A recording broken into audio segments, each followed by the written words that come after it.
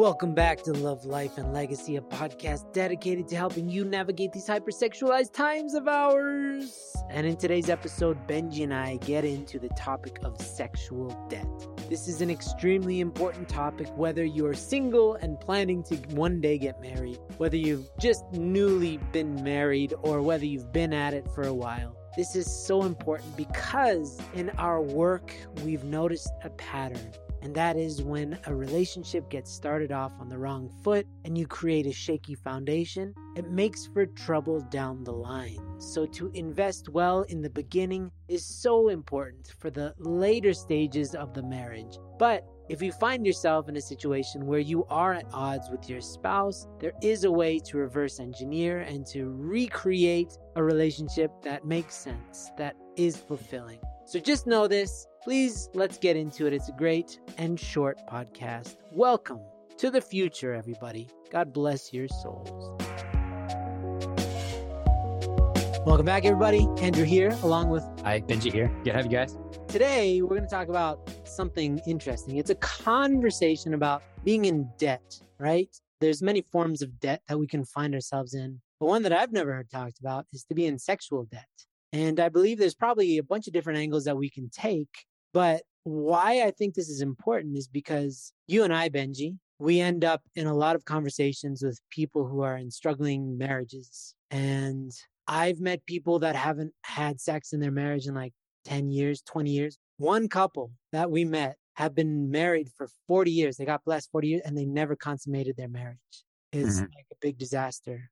But in having enough of these conversations, one thing that was really haunting was this idea that I saw this pattern of, in many marriages, the husband was very selfish with his sexuality early on in the marriage. He didn't really ask his wife. He was just kind of like guilt tripping. Hey, we're married now, so I need sex. And they did this enough times to where it kind of scarred the woman. And the woman started to associate sex with their husbands with something miserable or annoying or like not good emotions. And they started putting it off until they just stopped wanting to be touched by their spouse because it didn't make them feel good.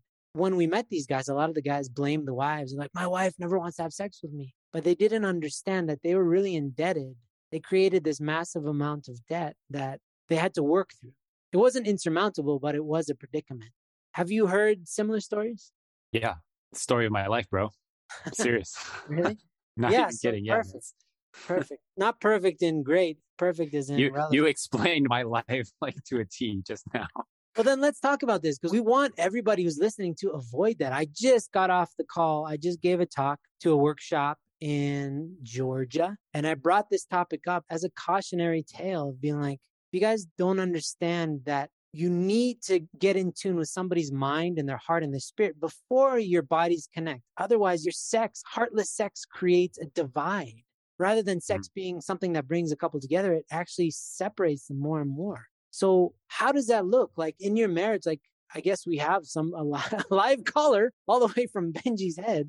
How does that play out? Like, what does it look like in the beginning when you're having selfish sex? Like, why did you do that? How did you not? It's really hard. It's really hard because you don't know you're doing it, really. You don't know the damage. You don't know the impact that we're having when we're selfish. It's not apparent unless we're aware, unless we have some self-awareness and we've trained ourselves to see that. But especially in the beginning, doing the work that I do, helping couples, especially with struggling marriages, we've been doing this for a while. It was especially difficult and dark for me because I had so much guilt and shame around this area because I was supposed to be the guy who was helping. And I was doing my best, genuinely trying to help people. But I honestly didn't know that we were struggling so much and that I was experiencing this immense self-centeredness in my sexual relationship with my wife for years. And like you explained, I honest to God thought that she was wrong and I was right, and she was selfish and I was selfless, and I was doing everything right. And I didn't understand how she could do this to me. That was my constant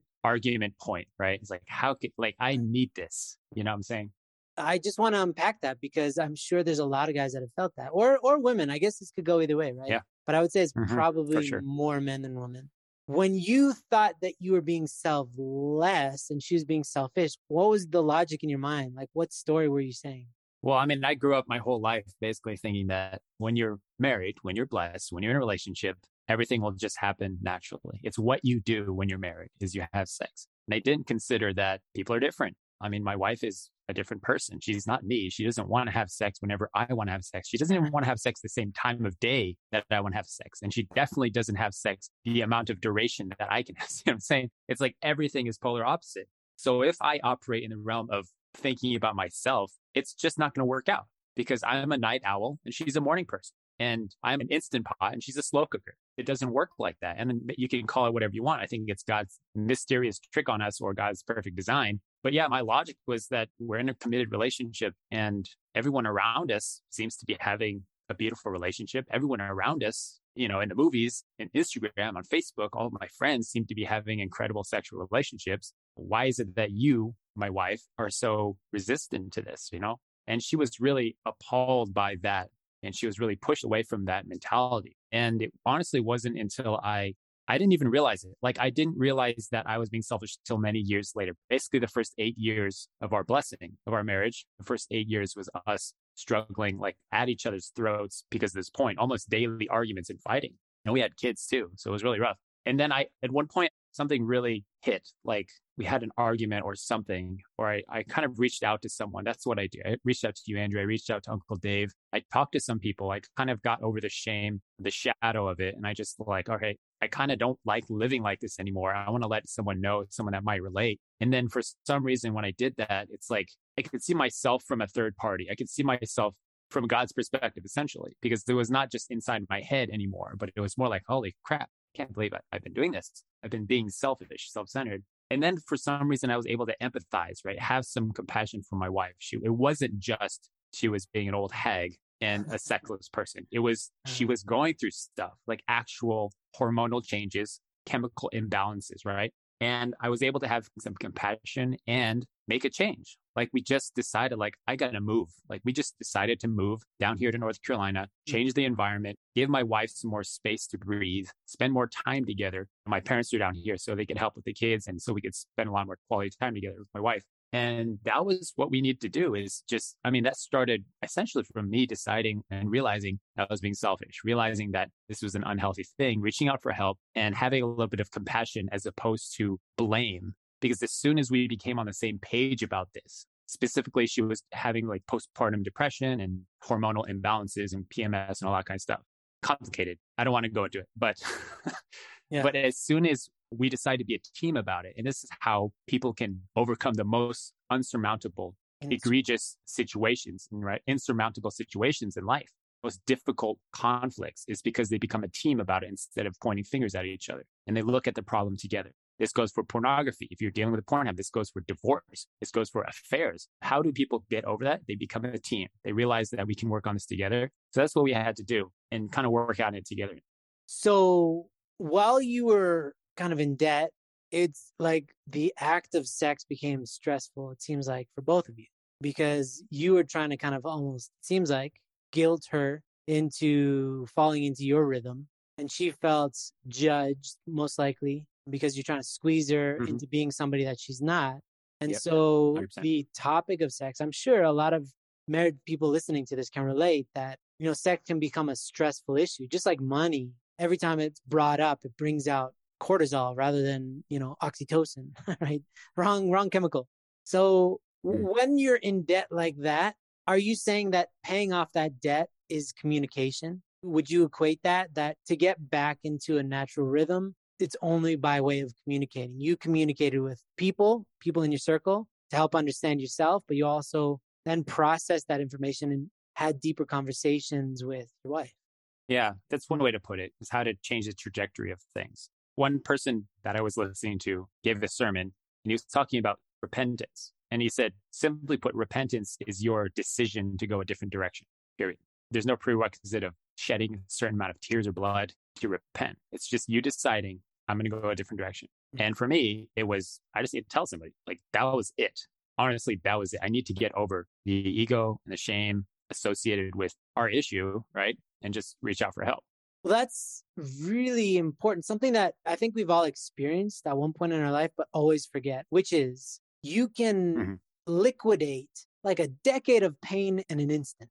You can reconcile with yourself or with another person in a moment if you are up for it. and you can kind of move on and start to create healthier emotions and healthier associations with that person. But it has to kind of be a priority and it has to be a decision. And that's like this weird torturing habit that we have that, like in your situation, it took you 8 years of like getting bad results again and again and again, trying the Yeah. same thing again and again, regardless of how much you're both suffering, in order to kind of try a different angle. Which is, again, if you're listening to this and Wink, you're wink. feeling stuck in your relationship, try a different angle, try a different approach. Forcing your will on somebody never works, not for any great length of time.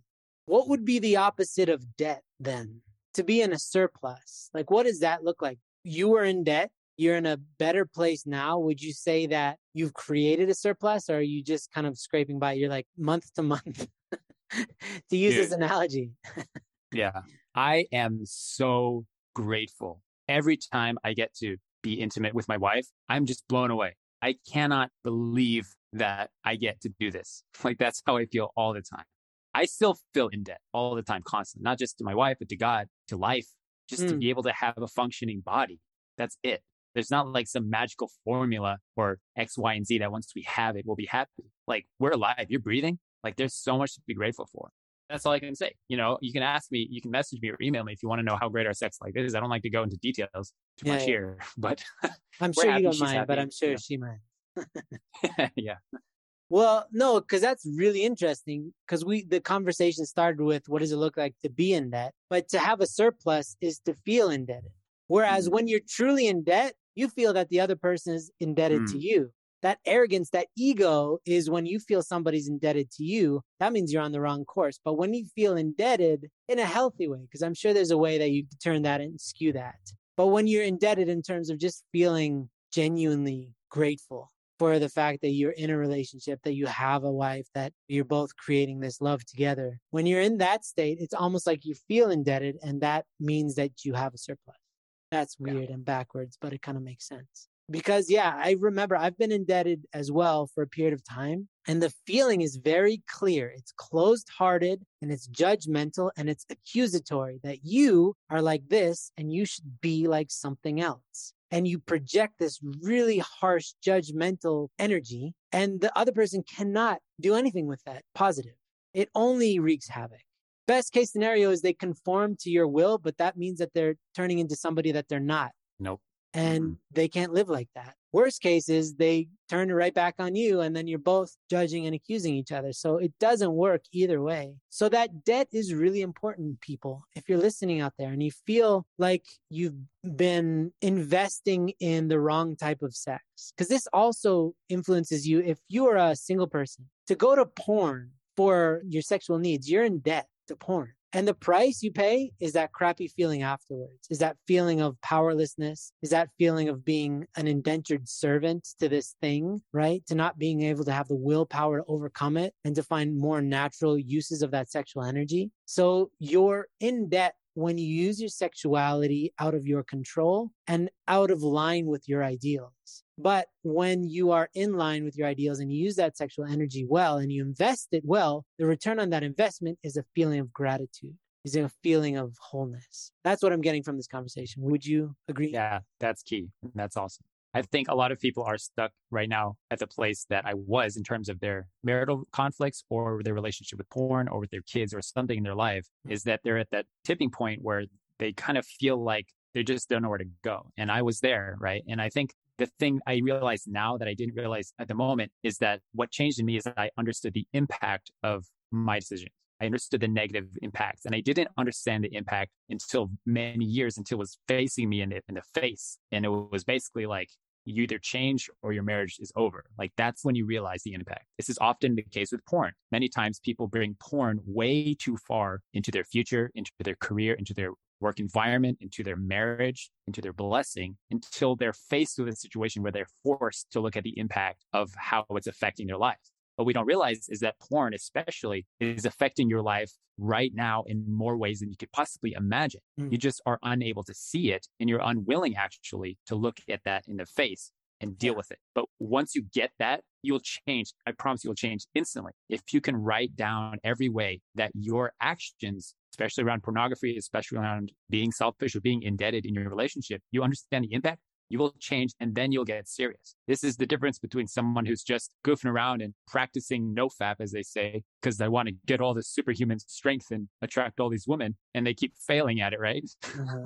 And have this like little counter on their computer or phone. That's the difference between that and someone that's truly recovered. The people who have truly recovered are the ones that understand the impacts of porn in their lives, the impact of their decisions, and are really recovering and healing from the ground up. Love it. We're gonna have a short one today, so that's about it. But if you have more questions about this, as always, please let us know. We're happy to continue these conversations. But the main point is you never want to be in debt to anybody or anything. But when it's emotional and spiritual, the consequences are pretty widespread and they impact every area of your life. As you can tell, like with Benji's story, his relationship with sex and his wife in the early stages of their marriage impacted every other aspect of their marriage and also how he felt about himself. I'm sure how he showed up at work and everything. So you can see that you want to take care of this stuff. You want to invest, not get in debt, not do a bunch of stupid stuff, be selfish, but instead invest, and that the dividends are endless as well. So we hope this was helpful as always, and please reach out to us with any questions. All right. Thanks, everyone. God bless. See you.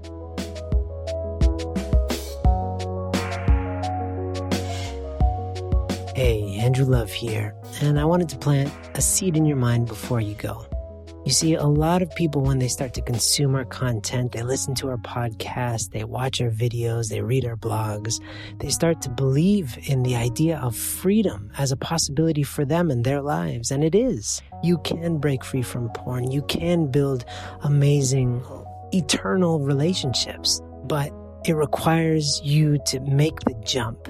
It requires you to commit to transformation. And that only happens when you invite other people into your journey.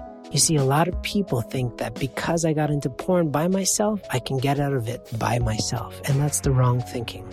It's not about simply removing a negative force from your life.